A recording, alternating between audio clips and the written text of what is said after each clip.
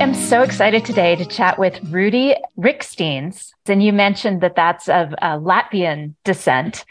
And I love that because there's always a story with names and how they're pronounced and the way that people tell me how to pronounce their names. They all have a story if it's an unusual spelling or it's not phonetic.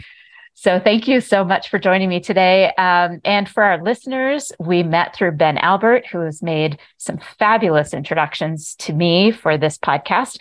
And this is one of them. So thanks for joining me. It is just really awesome to be here and to finally get to connect with you. I know that to line our schedules, it took a minute, but thank you so much. I always like to start off everything by acknowledging time. And I did that when we first logged in, and now I'm going to do it for your audience. And I want to just say, you committed to listening to Sarah's podcast means that you're investing time. And it's such an incredible, valuable resource. And I don't take that very lightly, knowing that you're spending time listening to our words today. So from my heart to yours, thank you so much for listening. And I hope that we get to pour in and create tremendous value here for you today. Thank you. Yes. And I agree. It is such an honor that people actually tune into this for any length of time, much less the entire length of a podcast episode. So Rudy, I always start by asking my guests to share something about themselves that most people might not know about them, that maybe it's from their childhood or something that they just don't share broadly on LinkedIn or any other platform. I would say that I today I'm somebody who speaks into being a mindset coach. I work with high performers. I help elevate people. But growing up, I was deeply, deeply insecure, unfulfilled, unsure of myself. I had this bravado where if you asked anybody, they would think, well, he had all of his poop in a scoop, but I most certainly did not. And I think that's probably the realest I could get with you, if I could put it into those words, just to say, as a child, I constantly questioned who I was, where I was going, what I was doing, and didn't really know who I was for the longest time. And I always find that so fascinating because we all make perceptions, of what we see from the outside, but inside it's very different for everybody. And so I guess there's a truth for you on your platform today. I was a very insecure guy. Very unsure of myself, acted to be somebody completely different. I spoke and reconnected with a old high school friend a few months back, and randomly in messaging back and forth, I said to him, man, I honestly can't believe that you were even friends with me. And he's like, what are you going on about? I was like, because I didn't even know who I was back then, that I was so loud, such a joker, such a character, trying to be what I thought other people wanted me to be, that I couldn't have been very pleasant. And obviously we had a good laugh at it because I was such a different personality than I am today. But again, I always believe every part of our story is constantly serving who we get to become. And it's a big part of who I am today. But I guess now, Well, I love that. And for a couple of different reasons. One is that I don't think that's terribly unusual. People have told me, well, I know I appear to be an extrovert, but actually, I really am not. This is hard work for me, whatever. So that's one thing that a lot of people say to me. But the other thing that struck me about what you just said is I was going to ask, well, how do you mean? Like that, how did that show up, those insecurities, that not knowing who you were? But then you answered the question in your story that you were out there making jokes, being silly, kind of being boisterous and in the way and larger than life. So that was kind of I guess your reaction or your response to feeling insecure was to battle it loudly. I believed that the more space I took up, the more people would notice me. And I assumed that when people were noticing me, that was a positive thing and to have a loud presence. And so I'm going to layer the cake here for your audience a little bit today. I came from a really small town in South Africa that is very much like the environment of like Orange County in California, where you have a tremendous amount of wealth in the town, except I did not come from any of that wealth. And so I went to a school where all my kids, their parents were multimillionaires and they were given cars and boats and things for birthdays. And here I was working every weekend, working nights during the week, school weeks as a waiter to make money and, paying for school trips myself, things like that, just to fit in. And so I compounded not only my not knowing who I was with unworthiness of not having enough money and not being able to fit in and not having the new clothes and shoes. I remember, I don't even know why I'm sharing it, but I have a memory that's popped to my mind of me being 18 years old, my final year of high school. And one of the kids I went to school with wanted pocket money or an additional money for the weekend. And he sold a almost brand new pair of Nike shoes. At the time, I don't remember how much I paid, but let's pretend it was $50. And he sold it at a secondhand price for these shoes. And I bought them. And I remember going home with a secondhand pair of shoes, thinking these were the first time I ever wore Nikes. And I wore those things, like literally, I wore them until the soles fell off the shoes, because I was so proud that I could wear Nike shoes. So if it just puts it into context for you, today I can laugh at that, but it just speaks into where my mind was at the time, and just my constant wanting to fit in, and that I would take another man's pair of shoes to wear them because that would mean in some way I was connected to him or to the worthiness of being in the same room as him, which is fascinating because, today I like I started, I go into organizations, or I go into teams, or I work with individuals, athletes, celebrities, billionaires, and support them to be their real selves. But if we talk about real stories and what's the value and the meaning behind every single story, it's that everything that's ever happening to any individual at any given time is preparing them for who they get to be now. And I look at my life, and for years I was embarrassed by it. And then for years I apologized for it. And then I started stepping into what I refer to as my personal power in knowing who I am and why I'm there. And now I get to support other people to be able to do the same. And so when you create leaders of organizations where they get to go out and actually step into their personal power and be themselves, not who they think people want them to be, not saying what they think other people, but saying what they are and what resonates with who they are, they connect with everybody else significantly differently. And that's the beauty of the story. And so, the story really was preparation for who I am and what I get to do today. Well, I think everything is if we apply what we're learning at any given time.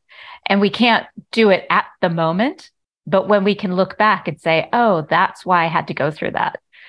I remember just probably about 5 or 6 years ago, I had been working through this business that I have now. Elkins Consulting has been around since 1999 in one iteration or another, always at a side hustle until 2018 when I left my full-time job. And I remember when I was finally hitting that, oh, this is what I'm good at. Wow. And I was almost 50. And I remember telling a friend who was 70, I said, I just wish I had, found this a few years before, because, man, I've been struggling trying to find my fit, trying to find what I do really well, trying to know what services I could provide that people would actually pay me to do. And she said, Sarah, you had to go through all of that to be where you are right now. You wouldn't be the same coach. You wouldn't be the same mother or friend if you hadn't had those experiences. You had to get there before you could get here. Yeah, I would say that every single person that's listening, anything that is happening in your life right now, anything that you are experiencing right now that you like or that you don't like, it's simply just feedback. It's information to you. And if you can process that information as feedback, saying everything that I'm experiencing, I either like it or I don't like it. Why don't I like it? Or what is it that I don't like about it? What if I contributed to creating that? Then you get to really be present in the moment. I read a few years ago a quote that I've never forgotten, and it's to say that the only gift that we ever have is the present.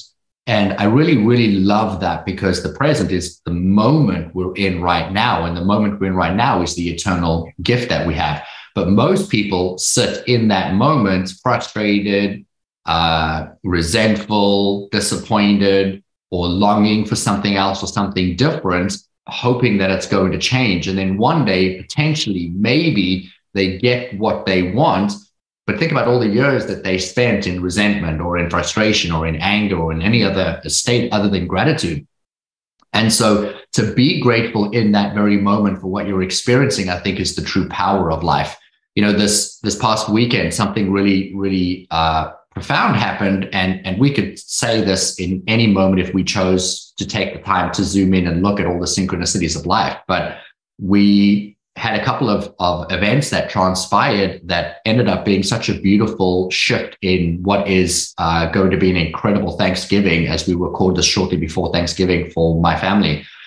You know, on Sunday evening, my father had a heart attack, and we had just finished having a beautiful dinner with my mom and my dad. They've recently moved to where we live. They're a couple of minutes away from us. We have a Sunday dinner at their house or at our house. We flip-flop them. My kids run around their house like banshees, and it's just a beautiful family environment.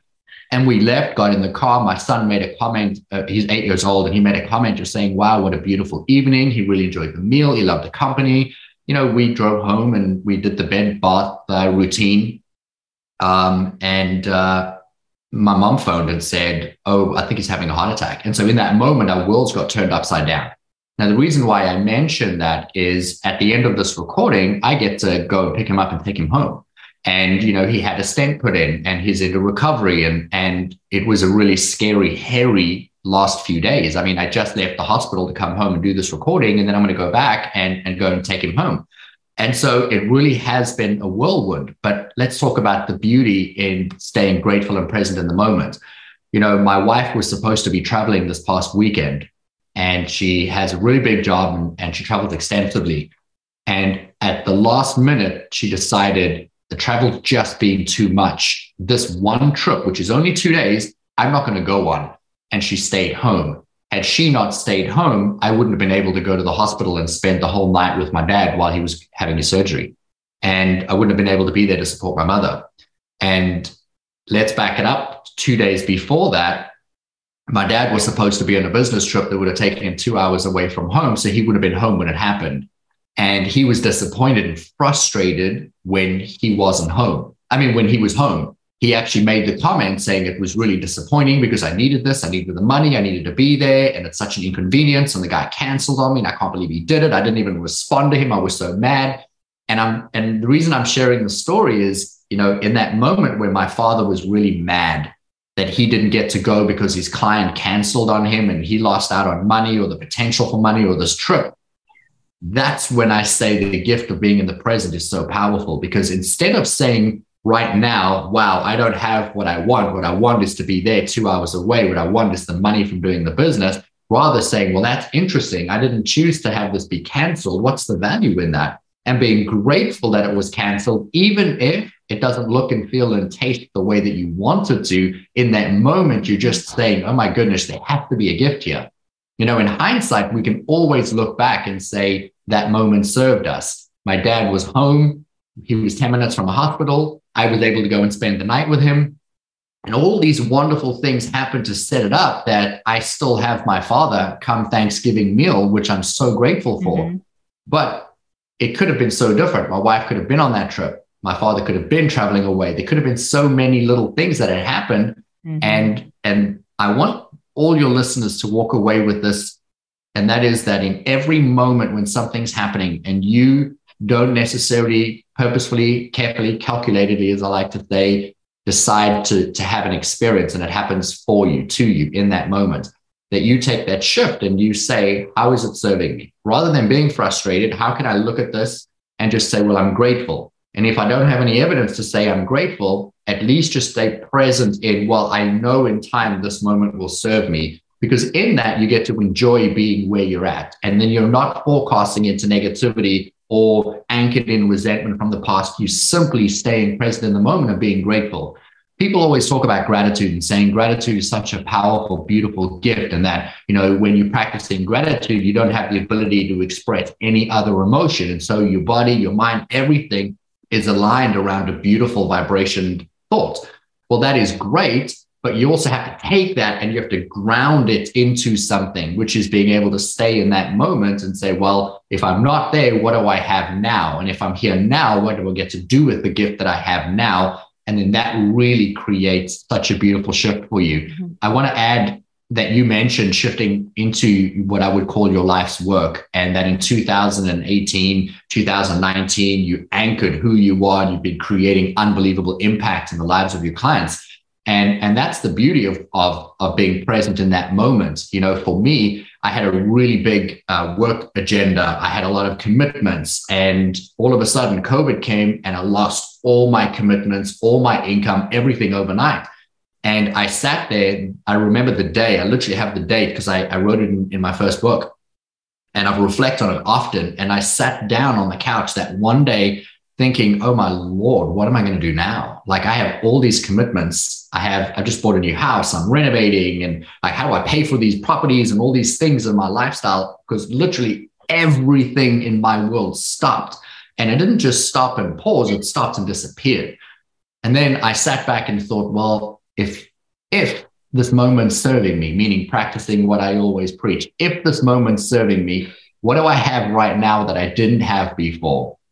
And I was like, I have time. I have time. I have so much time. And so I started doing all the passion projects that for years I had said, oh, I'll get to that when I have time. And what's so wonderful was those passion projects ended up being incredibly lucrative, but also fulfilling and rewarding. And I believe that I would have missed that had I not chosen in that moment to stay present and look for something beautiful in the moment. There are so many things going through my head right now. And the first one is something I heard years ago. What if this was happening for me and not to me? In order to give yourself a cue, a very specific question to ask yourself in that moment when it is so hard and things feel so big and dire, being able to pose that question. What if this was happening for me instead of to me? And then the other two other things that popped into my head. One was the Viktor Frankl quote that space between stimulant and response is where you have choice. So whatever is happening for you or to you, you're creating a value to that. You're deciding in a moment whether that's a good thing or a bad thing. When Viktor Frankl was just such a phenomenal philosophy, I think, and I use this with a lot of my clients, is what if you give yourself space to decide the value of this thing so that you're conscious and being intentional about how you are setting your mindset around it. So that was the second thing. And the last thing was, I was just talking about this with a friend of mine. There's a woman, Nilofer Merchant, who wrote an article, oh my gosh, it must be 8 years ago, maybe more, that clearly has been so sticky for me. I've mentioned it over and over again. She wrote this article about the in-between. And it's that space between making a decision and implementing it, or between the end of something and the beginning of something else, where the world is full of possibility. And that in between could even be when you got the call that your father was going to the hospital with a heart attack, and then finding out what the diagnosis and prognosis is. That is in between space because it's so uncertain and everything is up in the air. And being able to be present and just be in that moment instead of worrying what's going to happen in the future or thinking about what you could have done in the past, either to prevent it or to avoid regret. I should have said this to my dad, all that stuff. Not living in that internal dialogue, but living in that moment for what is this moment right now. So I love that you told that story, and I'm so glad your dad is okay. Thank you. I was literally just messaging him right before, because he texted me and we were about to hit record, and the text message came through saying, I've been discharged. And I'm like, all right, I will have to see you in an hour. I'll be there soon. Yes, I look forward to it. I want to go back to your Viktor Frankl quote and explain the power of all three statements that you just made, because they're really very much the same thing.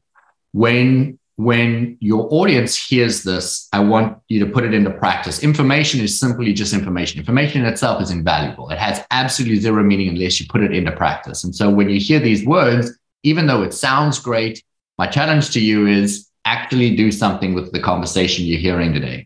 But I want to touch on the point that we were making, and that is that when you have a mindset that looks at situations or life as positive, That is a trained behavior. That isn't something that someone has versus somebody else doesn't have because they were born with it. It's not genetic. It's about applying the principles of looking for new information. When you want to create the space to say that this moment is serving me, you're introducing a question that is prompting the brain to look for more information. When you prompt the brain to look for more information, you're overriding limiting beliefs. When you're overriding a limiting belief, you're not overriding it, you're kind of bypassing it for a moment. Your brain perceives information at a rate of around about 50 bits of data that you are logically, consciously aware of. Now, that's a very clear distinction. Consciously and logically aware of 50 bits of data every single second. But if you're all of a sudden in a hospital room, like an ER room where I was on Sunday evening, or if you're on a subway train, or if you're driving on a highway, or you're in an airplane, your brain is picking up upwards of 10 million bits of data, but you are only ever logically and consciously aware of the 50 at any given time. The 50 bits of information that you are logically receiving, meaning you're thinking about it, you're aware of it, and you're processing and making decisions from that vantage point, is based on your belief system that was formulated before the age of 6 or 7. And so if you have a belief that you're not good enough, or you're not worthy, or that when you take chances, it's going to fail, or bad things happen to good people, whatever the belief system is that was created in your mind at a really young age, your brain's filtering all that information through that lens. And when you pause and say, well, hang on a minute, this is happening for me, the brain says, oh, what does that mean? So it needs to look at more information, more data, to reinforce what you're really asking, to look for more insight, for more information. And so I teach people all the time that if you just pause and ask new questions, you would get new answers. You would make new decisions because you would access new parts of your brain. I don't want to complicate the process because I lost half the people when I started talking about the number of bits of information and when it comes and when the formula was started. But I want you to imagine if you every single moment introduced a new question, your brain would then not use the same neurological pathways that it always uses, and it has to now look for new systems, new formulas, new data. And so imagine if you have 10 million bits of information around you, but you're only focusing on the 50 bits of information that reinforce little Rudy was insecure, little Rudy's not good enough, little Rudy has to be loud to get his voice heard or to be worthy or to feel good enough. Well, I would still be filtering that. But at one point in time in my life, I needed to sit back and say, is that even true? And in asking the question, is it even true? The brain starts saying, well, hang on a minute. I mean, you finished high school, you never opened a book and you passed. Well, you can't be that stupid. And then the next question was, well, if you've got these people that like you, you can't be that unbearable. And then you start to stack more. I like to call it evidence. Your brain is starting to see the evidence that your belief might be wrong. Might be. I mean, it's hard though. And when you were talking about being grateful for moments, what popped into my head was you can be grateful for something even if you don't like it. And when our boys were little, we required them to taste everything. They didn't have to eat everything on their plate. It wasn't that kind of household. And they didn't have to eat what they didn't like, but they had to taste whatever that was on their plate. And if they didn't like it, they couldn't just say, blech. They couldn't just make a noise or be, ew, that's gross. That was just never acceptable at our dining room table because somebody took the time and effort to make whatever is on that plate. So just being insulting about it, that wasn't acceptable in our house. And so the boys had to taste it. And then they had to describe what they didn't like. They had to say, there's something about this texture. It's a little spongy. I don't like the sliminess of this mushroom, or I get it. I understand why you like it. I don't like it because it has that weird bitter flavor at the end.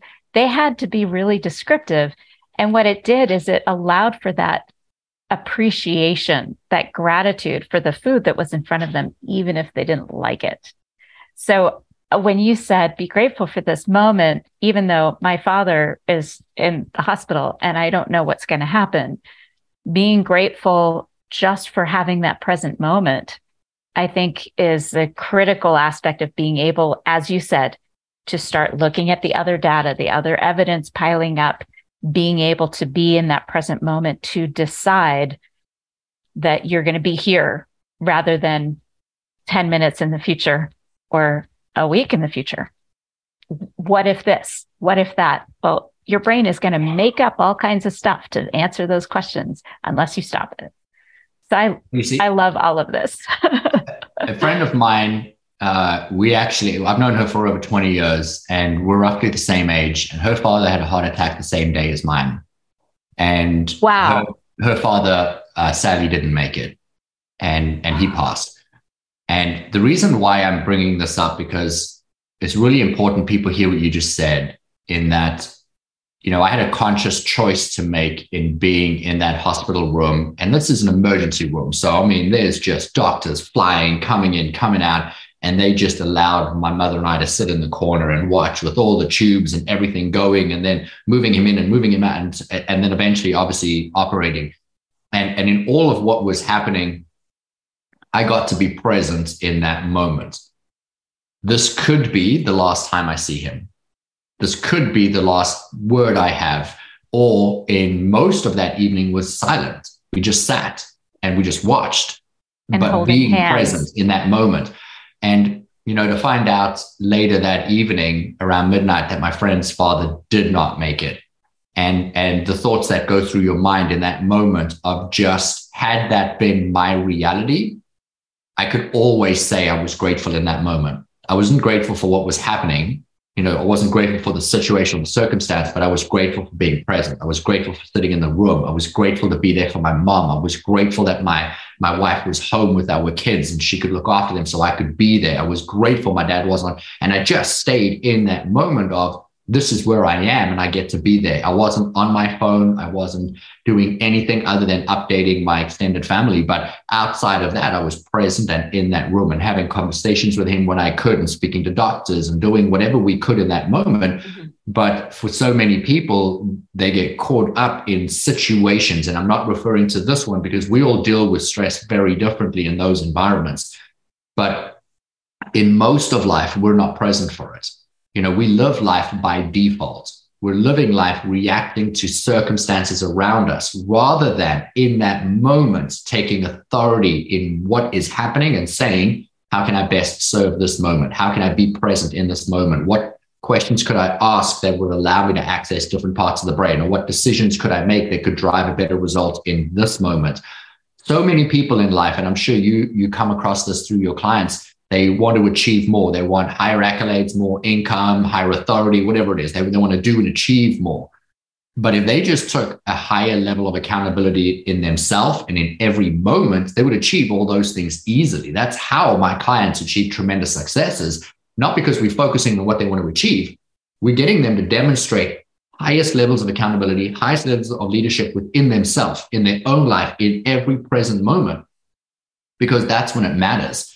And when you're making a business decision later, or you're deciding on an investment or a new outcome for a product launch or whatever it is you're doing, well, those are no longer the big questions. Those become easy because you've conditioned yourself to show up at the highest level for yourself in every moment and being present and making decisions from your own vantage point for yourself, not from what other people think or feel. And that's always going to be the right one or resonate the most with people because that's why you're in that room at that moment. And so I do hope that your audience benefits from that. Obviously, we did not plan or intention any of these questions. I had no idea I was going to be talking about my father. I'm not surprised because it's such a heightened emotion for me in this moment. But I really hope that it's a gift to your audience to really to spend some time being present in everything and ask yourself, the thing that's happening in your life right now, do you like it? And if you don't like it, why not? And what could you do about it? And what is it doing to possibly serve the person that you get to be next? Because in the next moment, you're going to be present. And in that moment, you get to add this to the value of who you are. And then you get to show up as a better, more whole person. And who's that person? Because I'm excited to meet that person. And then what is the life that you get to live from there, and the level of fulfillment and joy that you get to have in having that moment. Well, it's brought value to me, this conversation. So I'm sure that I'm not alone in that when our listeners hear it. And part of what I loved about this conversation from the beginning was that it was a story. It was from an experience that just happened. And that something I've been suggesting for years is that your most meaningful stories are your daily interactions. It's the little things that happen in your day that when you share them as a story, connect you with the people around you. And as you know, with the leaders that you coach, that you guide, it's those moments that people want to know about because they demonstrate very clearly what matters to you. And when you can do that, you get all of these people advocating on your behalf. They want to see your vision explored and exceeded because they know what matters to you. So this is a perfect iteration of this because it's a story and it's a real experience that you're still in the midst of. So the number one driver for human behavior and human connection is vulnerability. And it's really hard to not be vulnerable when you're telling a story about your life, right? I challenge you to try. It's really hard to not be vulnerable. And when people walk into a room, never have I ever met somebody who doesn't want to be liked. They can pretend they don't want to be liked, but they really desperately want to be liked. People want to innately be seen, valued, and heard. And to do that, you have to first have a connection with people in a room. And to connect to people, the fastest, quickest, surest way is to share a story, to have a moment of vulnerability, which is why when the opportunity to be in your podcast, I jumped at it because it was the story that grabbed me. And I was like, yeah, stories. I love stories. And so that's how people connect with people, is by sharing. But I want people to really understand that every story that you have, every story that makes up your life experience isn't about you. I don't believe that anything that happens to you is about you at all. I think it's about what you do with that story.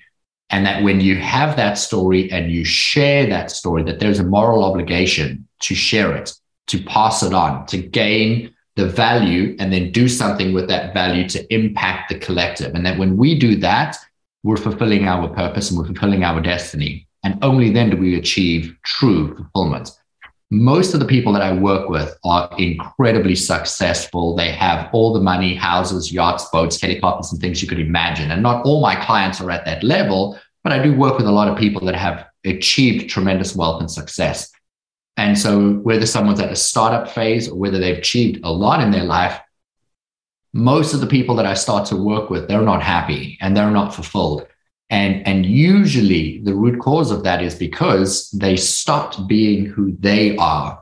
They stopped sharing their story. They started putting on a facade of, well, what does the CEO of the business look like? What does the executive team need to wear to play the part, instead of being them? When they're in meetings, they're no longer thinking, well, this is my thought or my idea, or I didn't like that. They're thinking, what's the right thing I should say? Because I should know the answers to everything. And in those moments, we're actually removing the most valuable part of who we are, which is us. And if we can just remind ourselves to stay us and then to share from that vantage point, share our stories. I had the privilege of watching a new CEO come into a new organization, really, really big company. And on day one, she walked in and put up a slideshow projection. And she said, I don't believe in slideshows at all. We're not going to have PDFs in my meetings. But we will today, because I wanted to show you, this is my dog, and this is my other dog, and this is my cat. And then she stood there for an hour and introduced us to her family. And she only had a dog and a cat family, her and her husband. And, we got to know intimately by being present in that room a little bit about her life, about why she only has dogs and cats and what she wants. And then at the end of it, every single person left that room feeling like they knew a piece of this person that is coming to take over. What I loved about that interaction, and there was a tremendous amount of coaching that would have gone into that, but was that of course, leader didn't walk into the business saying, we're going to change everything. The new principles of the business are, and leading with what's the new structure, right? It was more like, hey, this is who I am. I have a heart. I'm a person. You're a person. We're people. We're all people. We all have stories. We all have lives. We all have homes. Here's mine. Love to hear yours. And that it started the beginning of that foundation. And that's really what I love about interactions. And so every single time somebody interacts with somebody else, and when you're going to interact with the next person, after hearing this podcast episode, the very next person that you interact with, I want you to ask yourself, why is this happening? And what's my responsibility to support them, to uplift them, to inspire them? Because you never know in that moment if you have the power or the potential to say something that could change that person's life, or even better yet, save someone's life, because your stories have that value. and you have that power and that potential to change someone's life. And so I love to remind people that in sharing, we're doing the work, and it's the point behind having the story. Absolutely. And I love that for so many reasons, of course, because your stories don't define you, but how you tell them will. So it flows right into that. I would love to bring this full circle and kind of wrap this into the beginning of our conversation, which was that insecurity that you experienced as a kid. Tell me about a time in recent months that you felt that inner child kind of showing up and you were able to, recognize him and acknowledge where he was coming from and still move through it in a way that felt good and powerful to you. Do you have an experience like that in recent months? Because I always have that where I feel like a little kid and then I'm like, oh no, I am really good at this. So you know what? I think I'm going to share this, and I hope you and your audience resonate with this. I have achieved in my line of work a tremendous amount of what people would refer to as success. And I don't advertise my business at all. I'm very busy. I'm very effective. I'm good at what I do, and I'm proud of the work I do out in the world. But here's why I'm sharing that. In our line of work, to get your name out there, you want to be in the media. You want to be in the press. You want people to see your face on covers of magazines or in articles. You want to be quoted, listed, named, celebrated. And I had a moment about 2 months ago where somebody on my team was saying, Rudy, we've really got to put some of these articles out. And I was like, yeah, we'll get to it one day. Yeah, let's look through them. Okay, I'll read, I'll decide which ones. And I kept sitting on it. And I have 7 articles that I was featured in this year. I was featured in 9 articles, but I had 7 that were unpublished by me, meaning I didn't share them with my audience. I didn't share them on social media. I didn't put them on my website. I did nothing with them. And someone on my team was saying, like, Rudy, like, this is the point. Like, you get into magazines so you can tell people you're in magazines so that they can call you so you can get. And I had this resistance to posting, and I had resistance to sharing, and I had resistance to putting it on platforms. And when people said, why are you sitting on it? It came to me when I was attending a 7-day retreat. I was hosting for a company. I did the first 4 days of their event, and then the last 3 days they took over. And I was in attendance at this event, meaning after my sessions.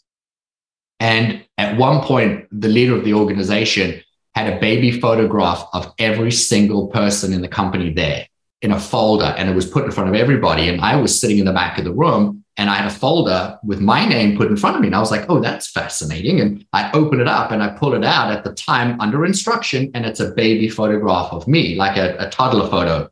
So they've obviously pulled this from somewhere, social media or however they had a photograph of me. And then there was another piece of paper that said, you're going to write a letter to yourself right now. And everyone in this organization had to now write a letter from their future self to their child self, right? And in that letter I wrote to myself, I realized, without even consciously, logically thinking about it in that moment, I wrote down, you know what, Rudy, it's okay. You are whole, you are healed, you're not insecure. Like, look at what you're doing. Look how great you're doing. And I wrote this whole letter. I still have it. I have it in my office. And I had written a letter Here's to myself. The evidence. Which is fascinating, because at no point in time did I think that's what it was. And here's the full circle. I still sit where I am today, having achieved success. I still sit here today, being named a top 5 coach or having achieved the things that I've done, where I still don't feel like I'm good enough. Oh, I can't post that Forbes article because what if people say I'm not worthy? Or, and I had stacked them and just put them aside and left them. And I still haven't posted them, but I think I should. But the answer to your question was, every single day I come up against insecurities. Every day I come up in, I'm still not good enough or not worthy. And then I have to remind myself, well, you know what, for 20 years I've been doing this and I am worthy, or I have this incredible wife that loves me and adores me. I am lovable. I am good enough. And then you overcome those really quickly by stacking the evidence, as you said earlier. Mm-hmm. but it was really funny that that came up for me. It was a deeply emotional moment to realize, wow, that little insecure boy still lives somewhere inside of me that I didn't realize was holding me back from actually publicly, sharing any of my accolades at the time. It was really silly, but profound. That's perfect. No, it's perfect because that's exactly what I was asking. And I knew because I was watching your expressions that you had a story that would fit perfectly. And partly because I know as we're talking, when I'm listening to somebody and I'm hearing their stories, I can usually pick out a story from what's going on in their head without knowing what it is exactly. So that was perfect. And thank you for sharing it, because I don't think enough of us acknowledge, first of all, from that perspective, that inner person is still there and it's okay. And that you don't need to beat yourself up over still having those internal dialogues periodically. That right there is really important. It's also important for our listeners to know that people at these high levels that however you want to define success are considered successful, that we still have that question, that it still comes up for us. And that the only thing that makes us different is that we move beyond it. We don't let it stop us from doing the next thing, except for those articles. We'll have to talk about those articles in another episode, I'm yes. sure.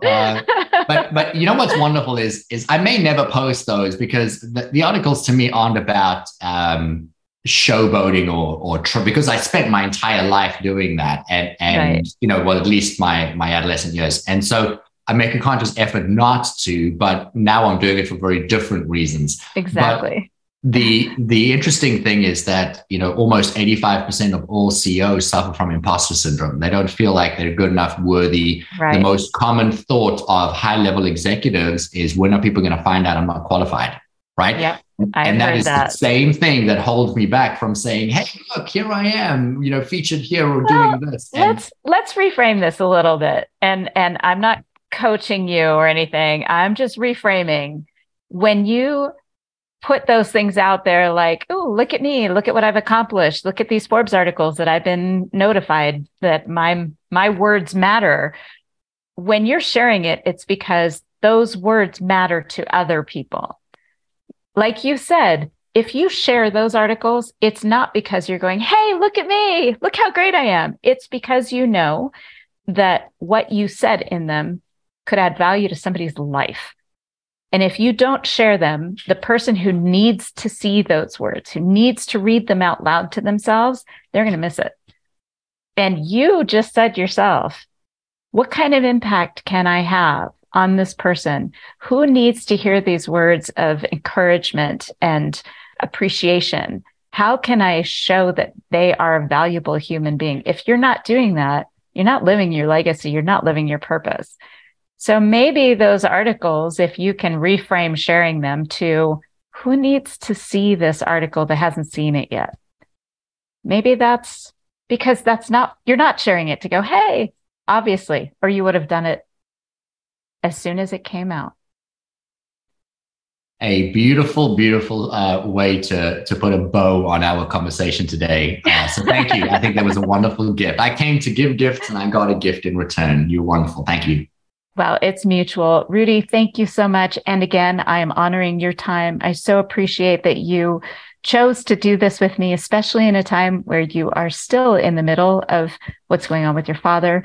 And from me, and I am sure from my listeners, I'll speak on their behalf.